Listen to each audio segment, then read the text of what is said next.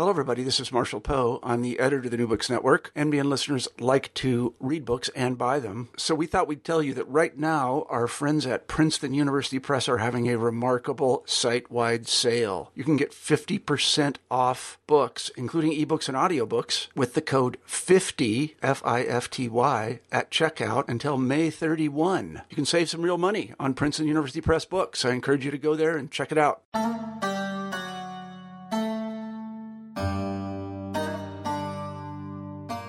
Welcome back to New Books in Islamic Studies. Thanks again for joining us. I'm your host, Christian Peterson.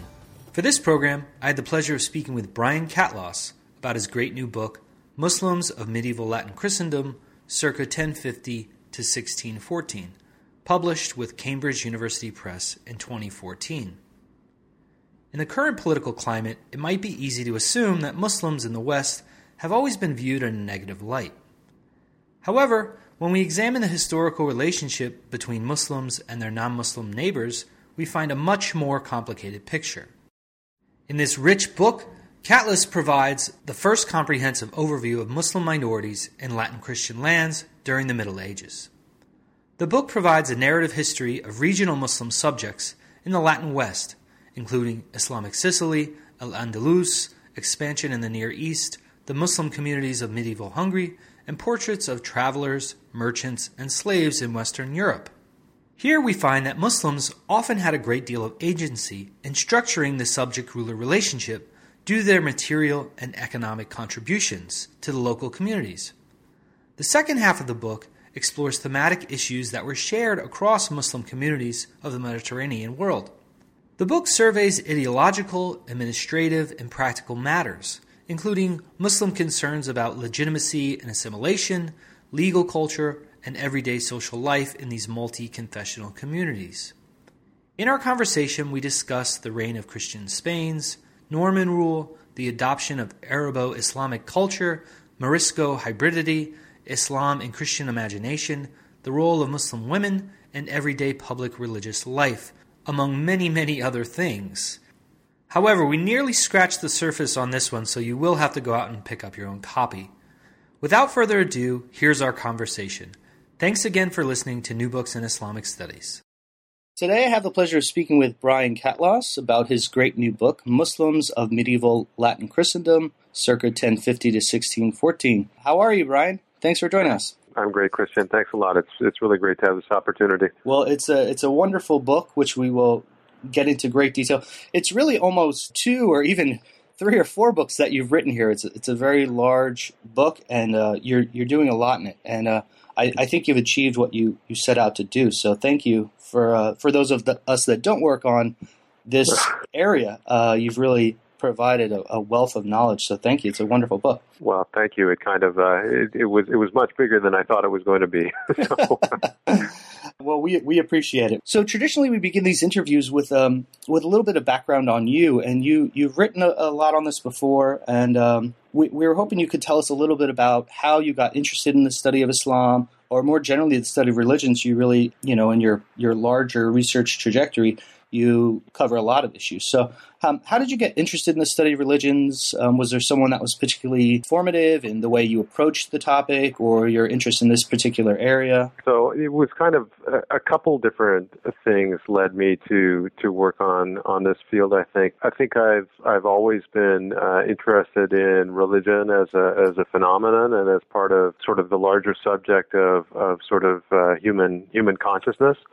And another one of my interests, and I'm not sure why, maybe it's growing up in a place like Canada, which is such an immigrant country, and growing up the child of immigrants, that I was always interested also in identity, ethnic identity, and in terms of the sort of my more precisely my academic field, I guess in my last year of my BA at the University of Toronto, I did a course with a historian named Joseph Schatzmiller on medieval magic. It was an independent study, and it was working on that course that really tuned me into the whole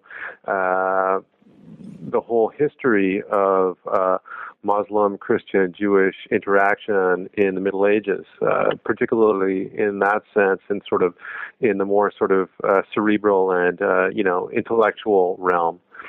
And then the sort of the next thing that happened was that after I finished my BA, for various reasons, I decided to take a year off before continuing to graduate school, and I had the idea that I would learn Arabic and Hebrew, and so I put on my knapsack and I ended up in Syria, in Aleppo, and I did this sort of very intensive experience in Aleppo, in which basically I learned quite quickly to have a pretty decent reading knowledge of classical Arabic, and then I went on to eventually to Israel, and I studied Hebrew for a while there on one of these kibbutz Ulpan programs.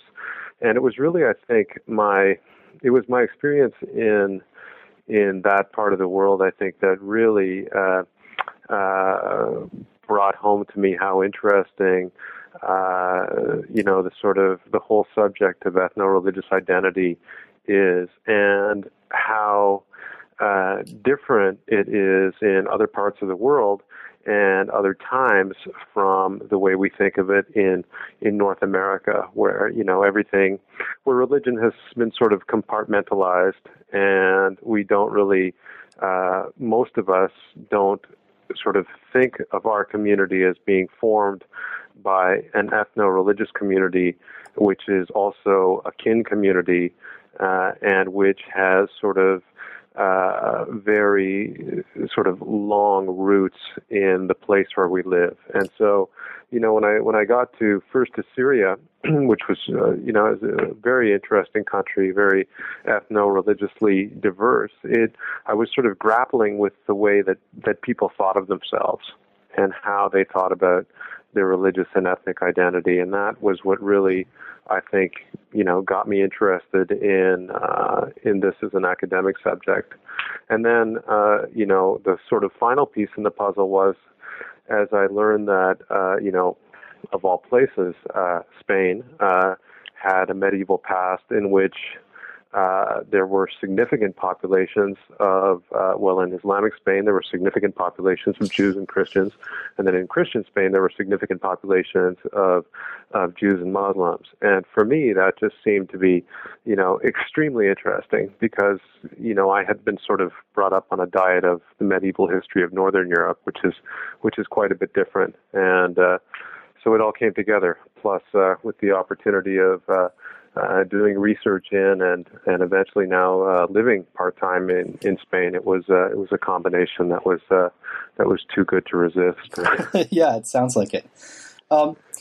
Now, could you tell us a little bit about how this book began to emerge? It's not your first book, and I think in the postscript or somewhere you kind of say in passing you were hoping to have like kind of an easy post-tenure book where you kind of give an overview, which you certainly give us an overview, but it's not your kind of run-of-the-mill overview, 150 pages. So could you talk a little bit about how you began to think about why this book needs to be written, how I'm going to approach it, how I'm going to structure it?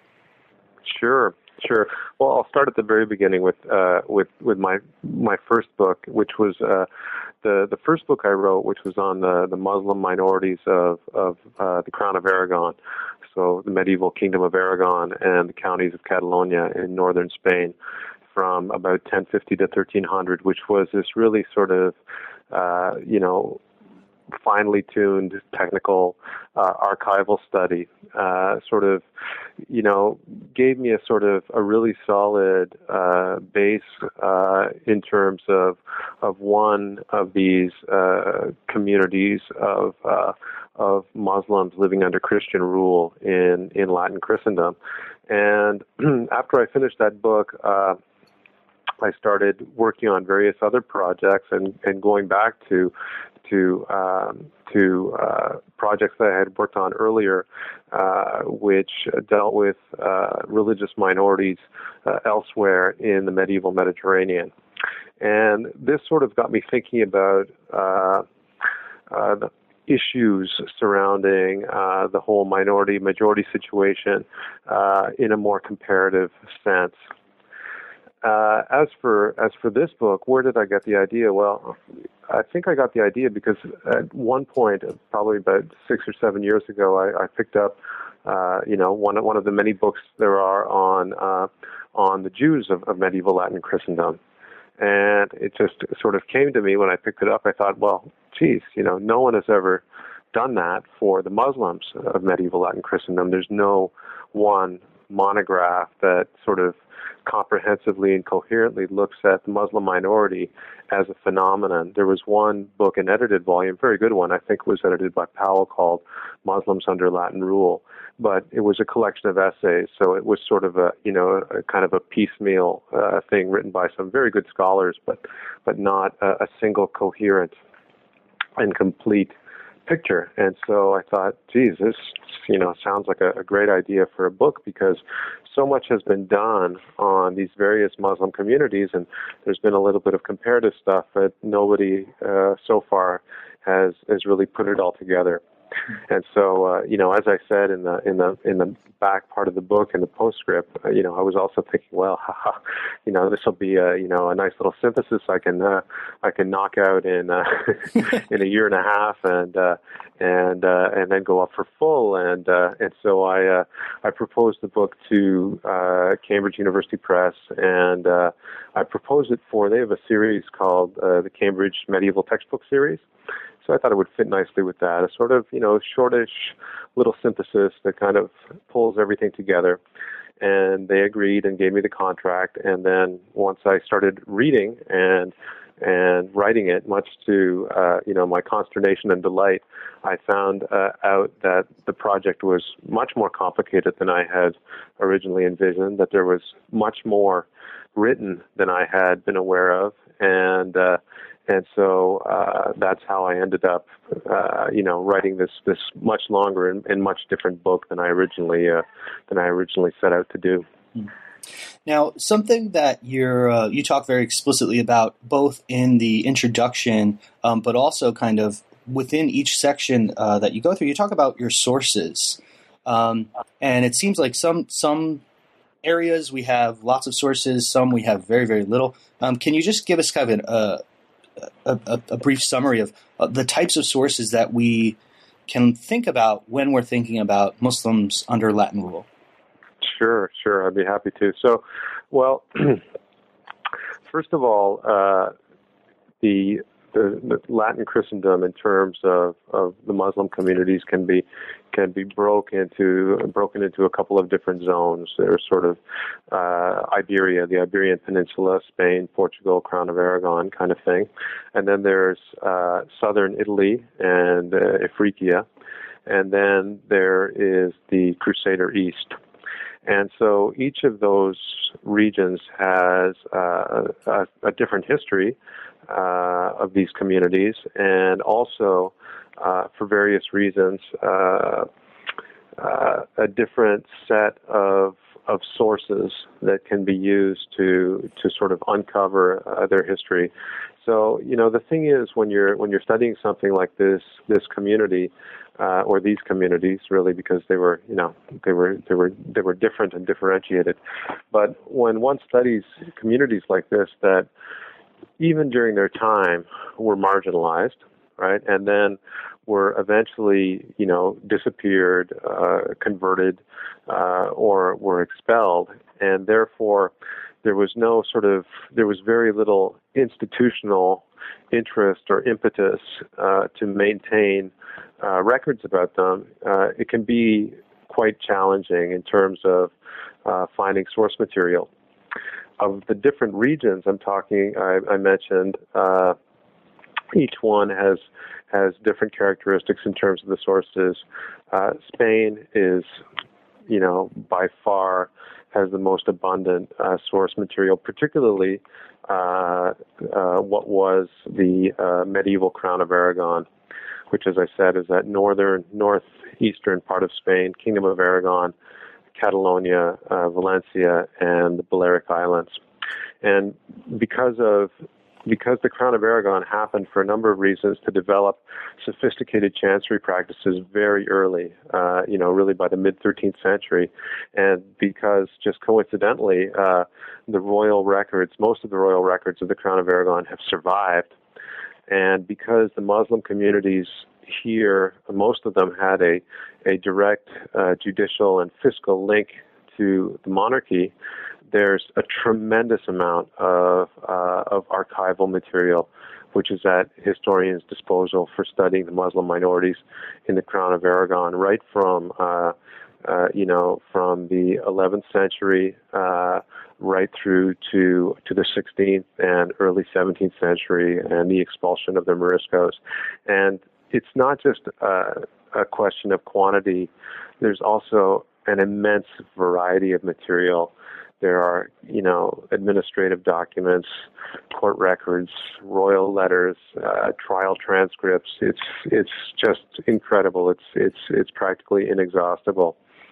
Elsewhere in the Iberian Peninsula, the situation for sources is pretty good as well. Although in Castile and Portugal, the chanceries developed a lot slower, so you don't really get a lot of records before the 15th century. And then we get into in southern Italy and Ifriqiya, you have a kind of different set of records. There are administrative records that survive. There are chronicles. There is literature produced by Muslims living under Latin rule, which is not really so much the case in the Iberian Peninsula. In southern Italy, the rulers there, for various reasons, cultivated an elite class of subject Muslims, and so there was a different sort of cultural production happening there. And then finally, sources are much thinner on the ground in what was the Latin East, and so we're really looking at records of the Kingdom of Jerusalem, which are quite sparse, of the military orders, chronicles, and then what's really interesting, and hopefully these records will continue to survive given the upheavals the region is going through. But it seems pretty clear that there is untapped material, probably in archives in places like Damascus, that relates to the experience of subject Muslims under Latin rule in the Crusader East, and a little bit of that has been brought to light, and it's really quite fascinating material. But again, this is sort of on the ground work that really remains to be done by ambitious and talented young historians who may want to do that. Now, the first half of the book is somewhat of a historical narrative. You walk us through various geographies and time periods. And as I said in the beginning, you cover a lot, and we're only going to be able to scratch the surface here. But for those people that don't, perhaps they might have heard of kind of the golden age of Muslim Spain. They might not know about after that. So can you started in the 11th century, can you kind of walk us through what's happening in the 11th century? How does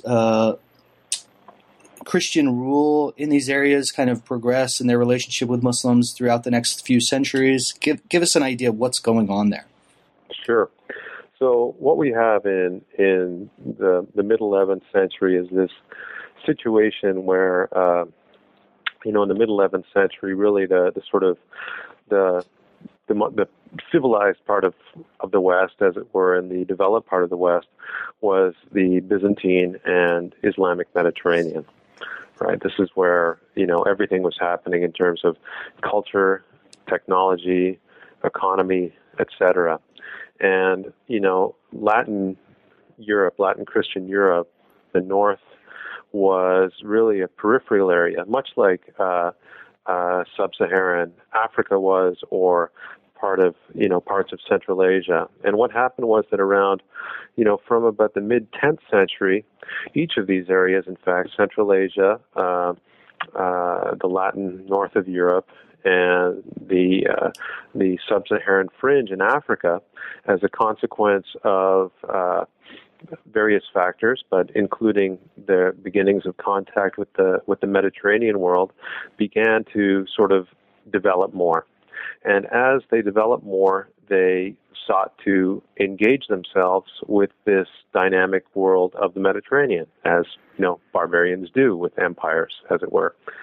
And so what we have is a situation where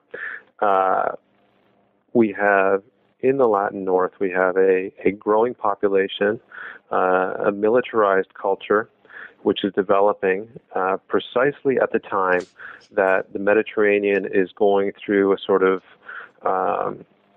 period of fragmentation and political disarray with the declaration of the rival caliphates to the Abbasids, the declaration of the Umayyad Caliphate in Al-Andalus and the Fatimid Caliphate in Ifriqiya, and then in Egypt in the 10th century. So we have a situation where the Mediterranean is in this process of upheaval and fragmentation, and we have this strong or dynamic, more primitive peripheral people in the north, and these are the Latin Christians who come down and take advantage of the disarray of the Byzanto-Islamic Mediterranean in order to kind of insert themselves into it and try to conquer bits of it. So what happens is that as they come into the Mediterranean, they find that they're coming into a wealthy, complex, sophisticated world in which, in order to dominate it and in order to enjoy the benefits of that domination, which is to say extract wealth from the territory that they've conquered, what they have to do is, as much as possible, leave the economic infrastructure intact. And so this is at bottom why, when the Christian powers across the sort of frontier of Latin Christendom, and the only exception to this, partial exception to this, is the Crusader states in the East, which had sort of a more violent sort of beginning. But in each of these cases, the rulers and the powers that be realize that if they want these conquests to work, what they have to do is they have to come to arrangements with the people that they've conquered. And so as Latin Christians came down into the Islamic Mediterranean, the idea at this time in the 12th and 11th century was not to, expel the Muslims or kill the Muslims. What it was a matter of displacing the Islamic elite, particularly the military elite and the political elite, and leaving the sort of structure of society and the economy in place and becoming the people who benefited from that wealth. And what that did was it set up a dynamic in which Christian rulers were prepared to integrate Muslims as legitimate, although second-class subjects, as it were, within Christian kingdoms and principalities. It's kind of really, the mirror image of what happened with the Islamic conquest. It's a very similar process. Now, from the point of view of these Muslims, at least, apart from the Muslim elite who was pushed out by the conquering Christians, sort of everyday Muslims, as it were, from their point of view, it wasn't necessarily so important what the identity of their sovereign was, as long as their sovereign could guarantee peace and stability and prosperity, which is precisely what had been lacking in the couple generations that preceded the beginnings of the Christian conquest.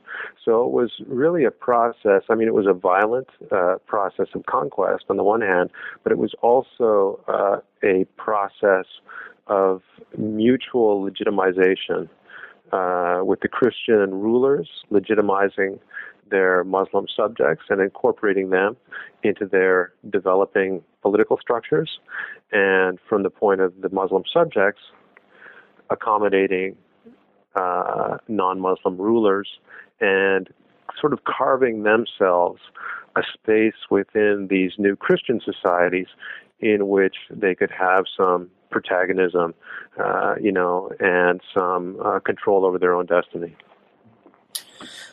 Now, like I said, we're kind of jumping around here a little bit, but you have a whole chapter focusing on the Near East, and I'm wondering if you could give us an impression of how was Christian expansion in the Near East different from the rest of the Mediterranean? This is one of the things that you say is one of the big differences here from the picture you just painted for us.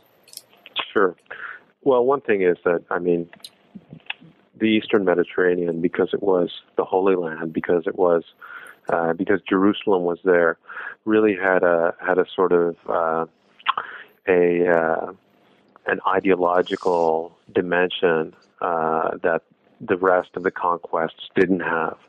And, particularly because of the wave of millenarianism that was sweeping Latin Christendom at the time, and that sort of, enabled was the sort of spark, perhaps, that kicked off the Crusades. And so, you have the Latin entree into the Holy Land, and it's extremely violent, and there is this sort of dimension of ethnic cleansing, as it were. There's a lot of massacring, indiscriminate massacring of people. It's not just at the outset a case of displacing the elite and letting the ordinary Muslims sort of be. It's really it was really seen as sort of cleansing and resanctifying the Holy Land, and particularly Jerusalem, that had been polluted by the Muslim presence. Right, so after the Christians, conquered Jerusalem, they sort of paused for 3 days in their looting to round up, Muslim civilians and kind of systematically, put them to death, Deuteronomy style. And so that's really a different sort of dynamic than what we see in the rest of the expansion. But a couple of things have to be said about that too, is that often people make, they sort of characterize the Crusaders as these Northern Europeans who came to the Holy Land, who are quite primitive and really didn't know what to expect, and had never seen a Muslim before, and who were not sort of equipped to deal with this sort of situation. But one has to remember that actually, a good number of the people who were involved in the Crusades, particularly the Normans, who were the Normans of southern Italy, actually had extensive experience in the Near East, dealing with Byzantines and dealing with Muslims and dealing with that whole, ethnically, religiously diverse and politically fragmented environment. So, right from the beginning, there was also that sort of pragmatic element in the Crusades. And, what's interesting is pretty soon after, more or less immediately after that first sort of spasm of violence that characterized the First Crusade, the Franks in the Near East settled down into a series of relationships of accommodation, both on a political level, on an international level, and on a domestic level, because they discovered that if they mistreated their Muslim subjects were going to leave, and if you're a lord, if you don't have any peasants, then you're not going to be a successful lord. So there's this sort of the practicalities, the issues that have to do with the practicalities of ruling people and ruling territory and keeping it productive, sort of mitigated towards accommodation, even in the Crusader East. Now, another chapter that I found really fascinating, because it was not things that I've thought about much. You focus on some Muslim communities that many people might not even think of. So, and you give us a couple of snapshots. One is the community in medieval Hungary. I didn't even know there was a community that was there, and I guess from the way you paint the picture of the sources, perhaps I'm not alone. But what was going on there, and who were these Muslims? Well, Hungary is an interesting case because in the other territories that I look at in the book, you have a sort of a narrative which involves Christians conquering established Muslim societies that identified as, culturally Arabic, one might say normative, developed Muslim groups, right? And what you have in Hungary is, first of all, you have this morass of nomadic peoples that are in Hungary in the 10th century, some of which, probably most of which are pagan, and some of which maybe in some way identify as Muslims, and others who in some way identify as Christians. But these are all nomads, and so it's kind of blurry. And then around the year 1000, the most powerful elements within this amorphous nomadic society convert to Christianity and become the Hungarians, the Magyar, and leaving significant groups of Muslims within Hungary as well.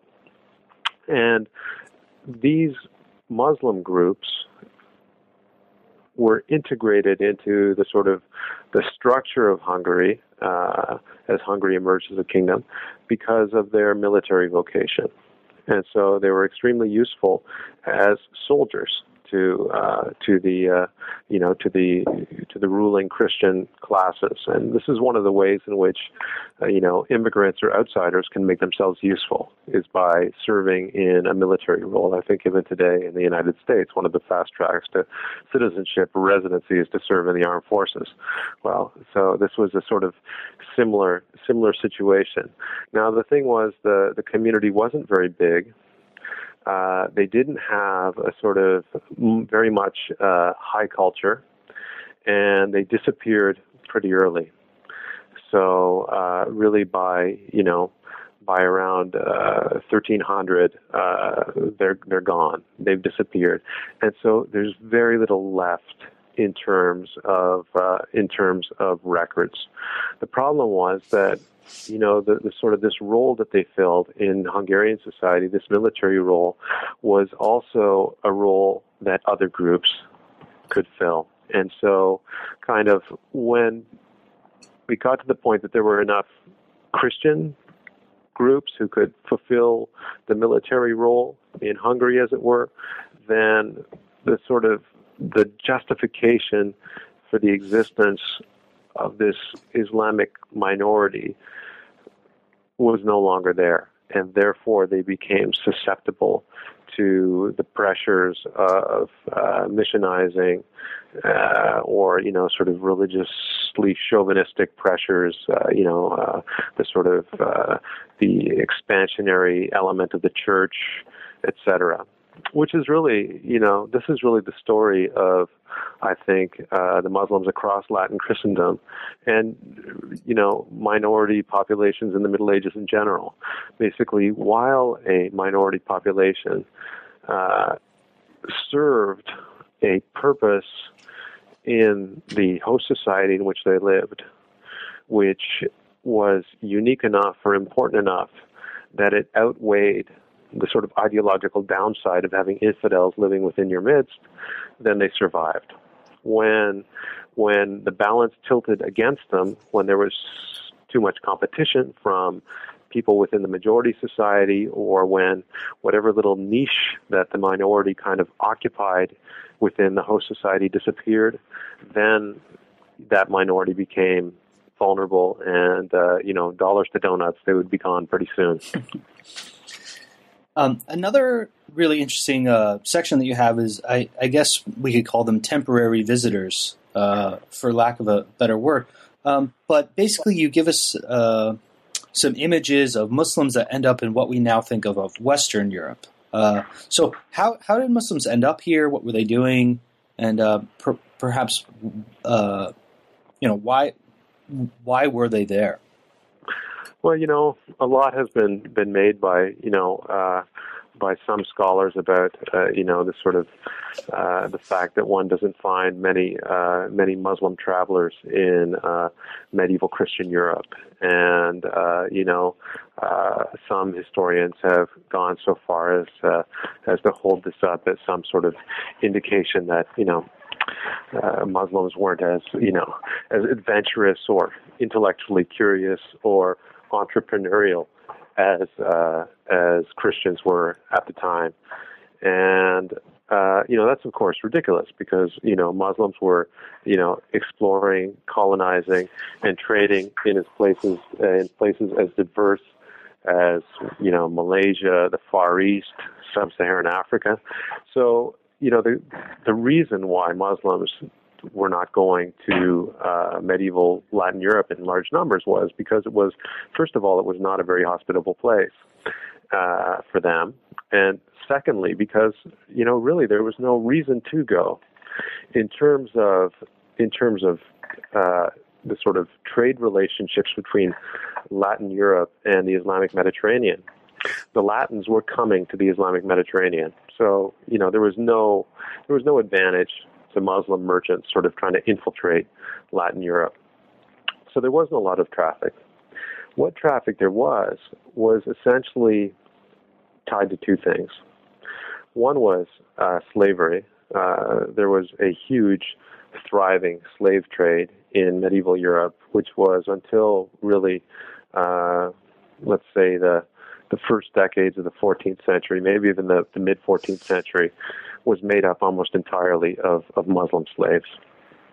And so there were slaves being distributed, particularly in the Christian Mediterranean, in huge numbers.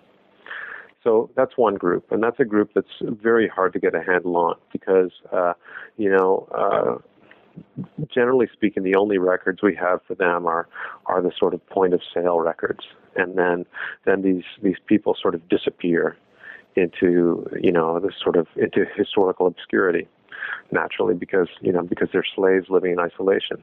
The other travelers that you get, the more interesting ones in some way, and the more surprising ones, are elite subject Muslims who are tied to royal courts in the Christian Mediterranean. So, for example, the Kingdom of Navarre, which was in the north of Spain and partly in what's now the north of France, had quite a significant Muslim population. And one of the sort of niches that this Muslim population occupied was they were very good at making arms, they were good at artillery, and at sort of providing military infrastructure. Building tents, pontoon bridges, this kind of thing.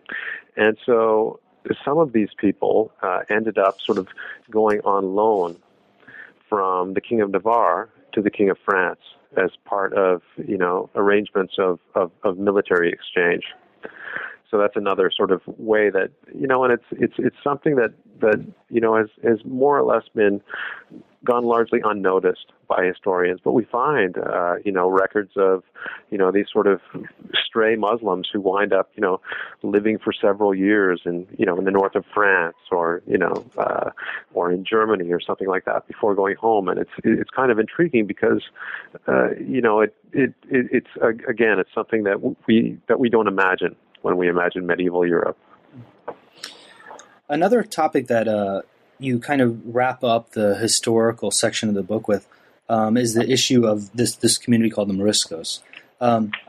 Now, these people are super interesting for anyone who's interested in religious identity. Give us an idea of what this community is all about, why there's a debate about them. Yeah, the Morisco community is you're right. It's just it's a fascinating subject, and one that a lot of really good work is being done on right now, and which is really I think pushing our understanding of what comprises a religious community and really what comprises a religion. So in medieval Iberia, in the Iberian Peninsula, in Spain, we had quite a large Muslim population, which lasted, right through the Middle Ages into the 1500s, and for various reasons, which are probably too complex to get into right now, there was pressure on them after about the year 1500 to convert to Christianity. And they were converted by fiat, by legal decree, in most of them around 1525. And so more or less overnight, they were forced to become Christians. The way that the decree was presented, it was presented, something along the lines of the decree that was presented to the Jews of Spain in 1492, which was convert or leave. But the fact was, these Muslims were so economically important that, the clause about being able to leave was sort of a fiction. They were given such a short time, and the conditions that they had to meet in order to be able to leave, should they even want to leave, their homes, were so strict that it was virtually impossible. So it was kind of overnight. We had, say, 500,000 people forced to convert officially to Christianity. Okay, so you can imagine, not very many of them would have wanted to, and it was from the beginning something of a legal fiction. Now, on the religious level, it's kind of interesting because, in Spain, Christians and Muslims had been now living together under Christian rule for a couple of hundred years, and acculturation and syncretism is pretty unavoidable when you have people living in such close proximity and engaging in a sort of very intense social relationships. And in some ways, Christianity and Islam were sort of growing together. One of the ways that we can see that is the development of Marianism.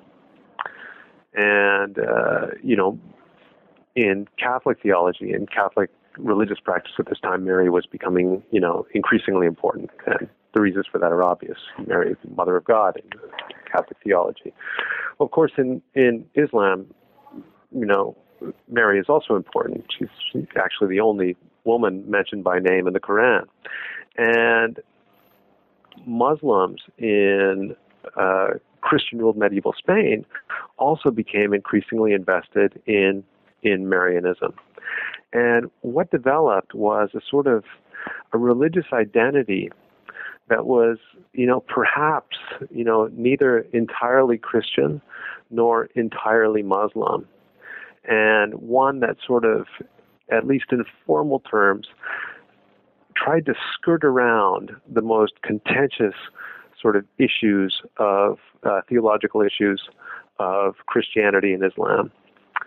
And so what the situation ended up being was you had this community that was living in Spain under Christian rule that was nominally Christian, that perhaps followed some Christian practices, but who in many very important ways continued to consider themselves Muslims.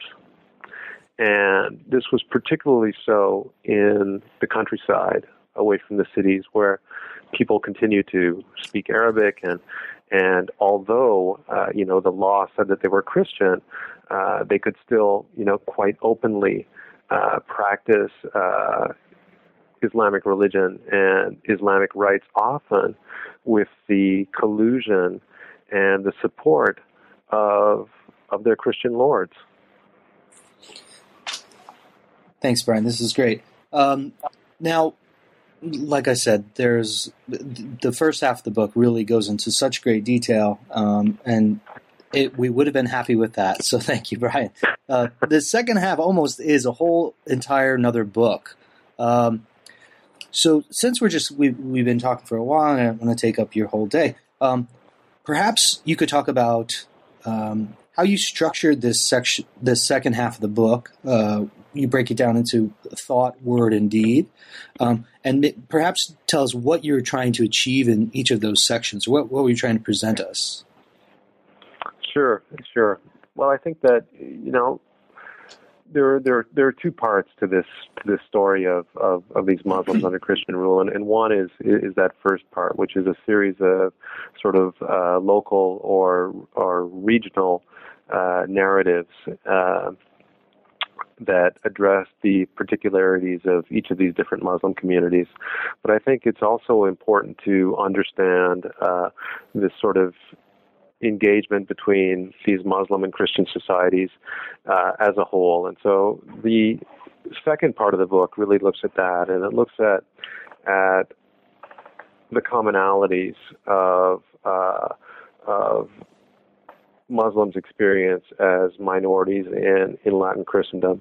And the reason I broke it up into those three sections, they really coincide with, as you mentioned, their thought, word, and deed, which are, of course, Augustine's three types of sin. The sort of the joke, as it were, being that, from the point of view of a sort of hardline ideologue, either a Christian ideologue or a Muslim ideologue, this was really a situation which should not be happening, right? From the Muslim perspective, and Muslim jurists were pretty clear on this, Muslims should not be living under infidel rule, right? And, the Christian position wasn't that much different. Really, Christianity was not, Christian ideologues were not that comfortable with having large populations of infidels, whether Jews or Muslims, living within Christian society. So, the whole situation was kind of loaded. Even so, it was able to last for centuries and centuries.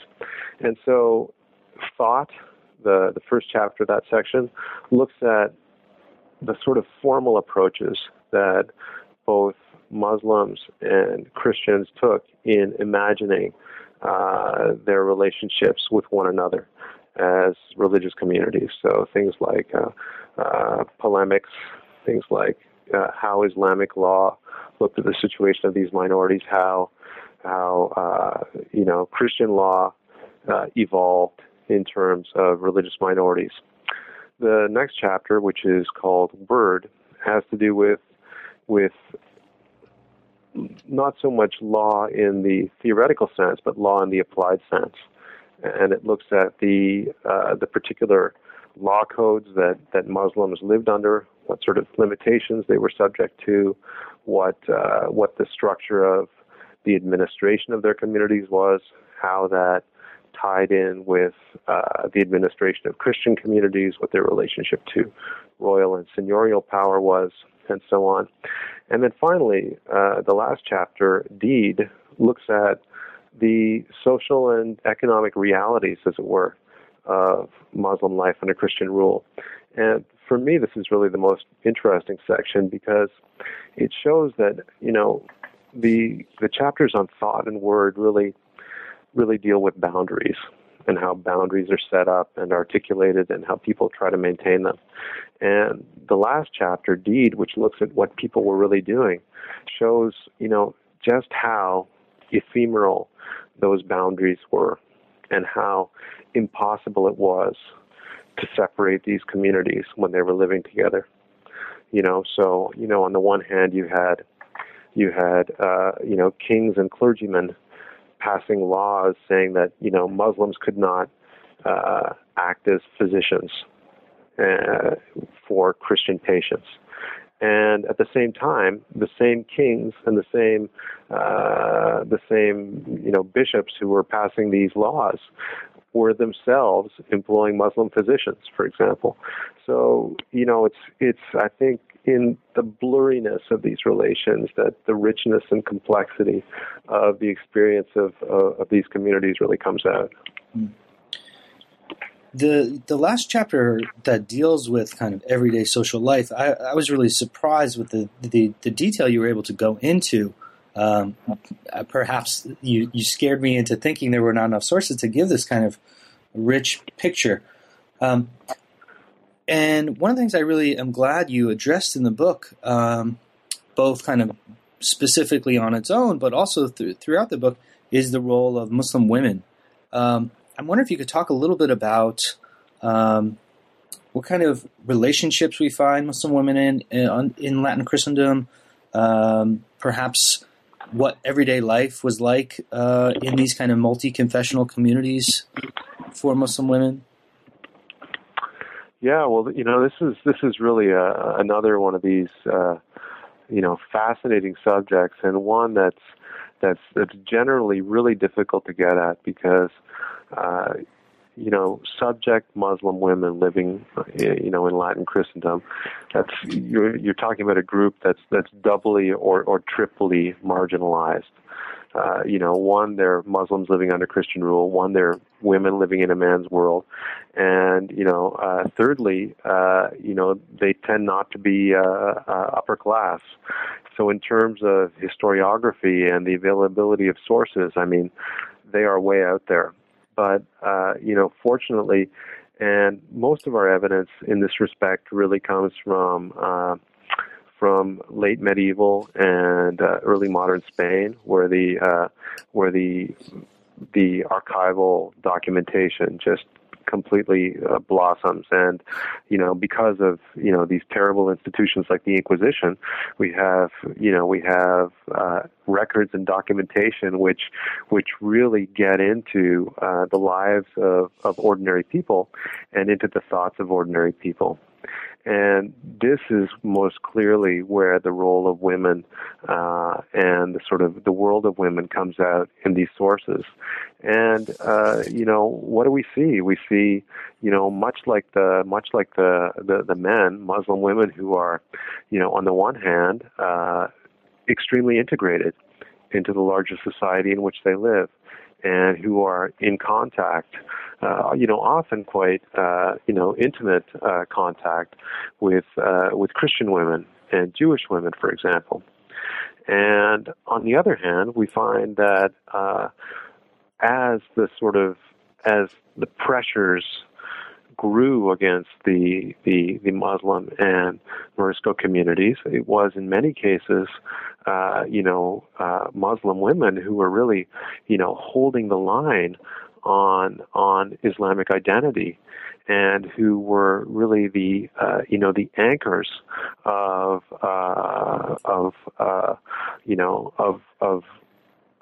religion and of community. When one looks at a place like the Kingdom of Valencia, which had a very charged atmosphere of Muslim Christian tension. Morisco women were, extremely active in resisting the Inquisition, in trying to keep safe copies of the Quran and other religious books when these were being confiscated, and who were often, it seems, quite, adept at deploying all sorts of strategies for defeating the Inquisition's attempts to bring them to book, or to find them guilty. So it's quite there's a lot there that can be ferreted out from the sources. There were also, we find, through court records and through tax records, there were often, Muslim women who were very wealthy and who, were very influential. But because of their gender, they didn't tend to get, they didn't get appointed to, official posts. It's very difficult to detect them in the historical record, and it's often only by chance, through unique or nearly unique documents that have survived, that we can get a picture of these lives of the lives of some of these women, and realize that there were many more like them who would have had the same opportunities. Great. Brian, is there anything that you'd like to say about the book that we didn't really get to cover here? I mean, I'm sure there's a lot, but perhaps something you want to wrap up with.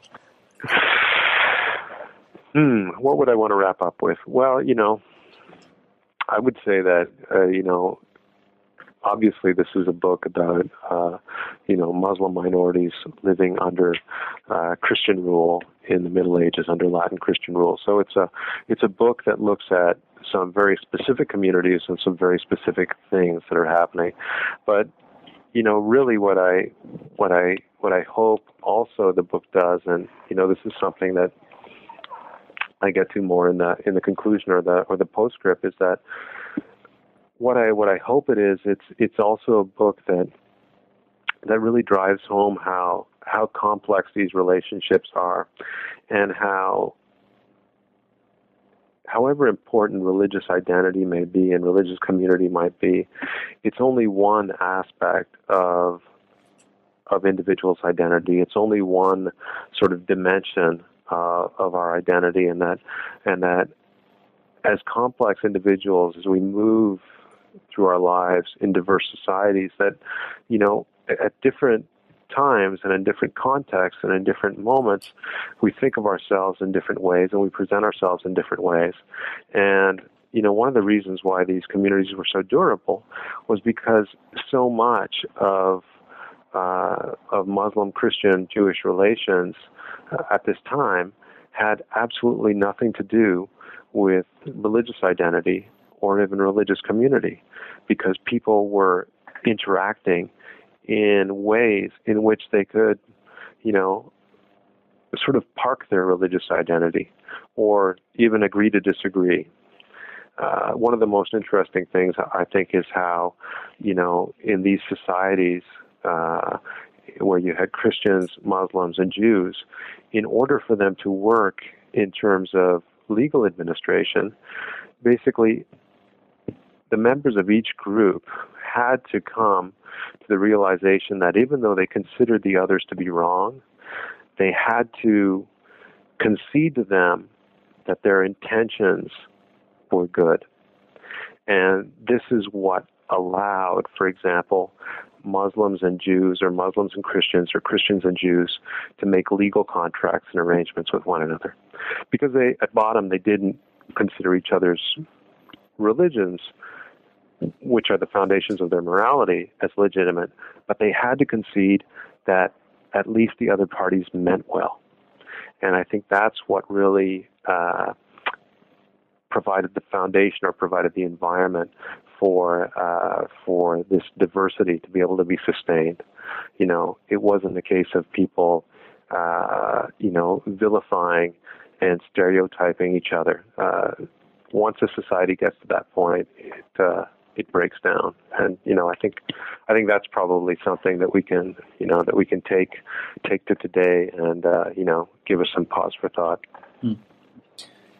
Now, you're a very busy man, and you have a book, perhaps that's coming out right now or very shortly. What other kind of things do you have coming out in the future? Are you perhaps working on now? People certainly, I think, will want to know what else they can read of yours. Sure. I've got a book coming out in August, which I'm very excited about. It's called Infidel Kings and Unholy Warriors, Power, Faith, and Violence in the Age of Crusade and Jihad.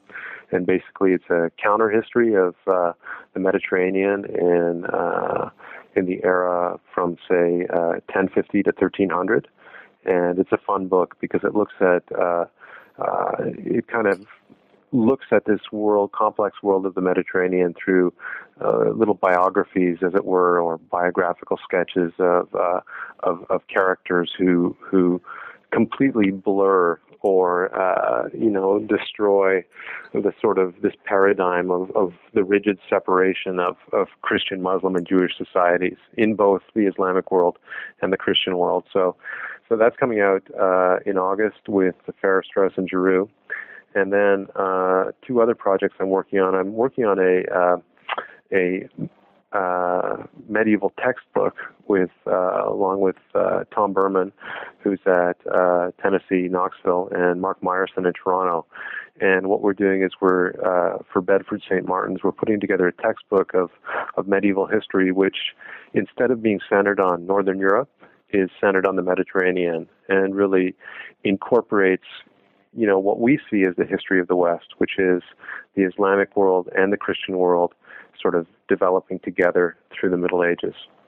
And then finally, a book that I hope to finish, if I can manage in the next year, is a book called Paradoxes of Plurality, Ethno-Religious Diversity in the Medieval Mediterranean and Beyond. And that's kind of more of a theoretical book. What it does is it presents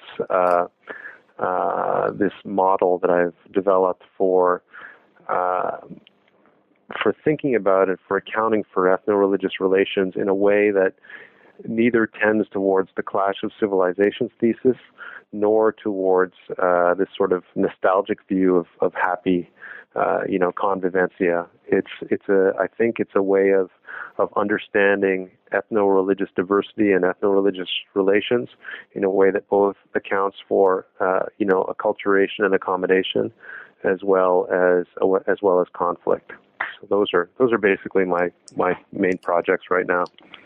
Well, Brian, thank you very much for speaking with us. It was a pleasure, and perhaps you could join us again in the future. Well, thanks. I'd be happy to. Thanks for listening. That was my conversation with Brian Catlos about Muslims of medieval Latin Christendom, circa 1050 to 1614, published with Cambridge University Press in 2014. Thanks again for listening to New Books in Islamic Studies.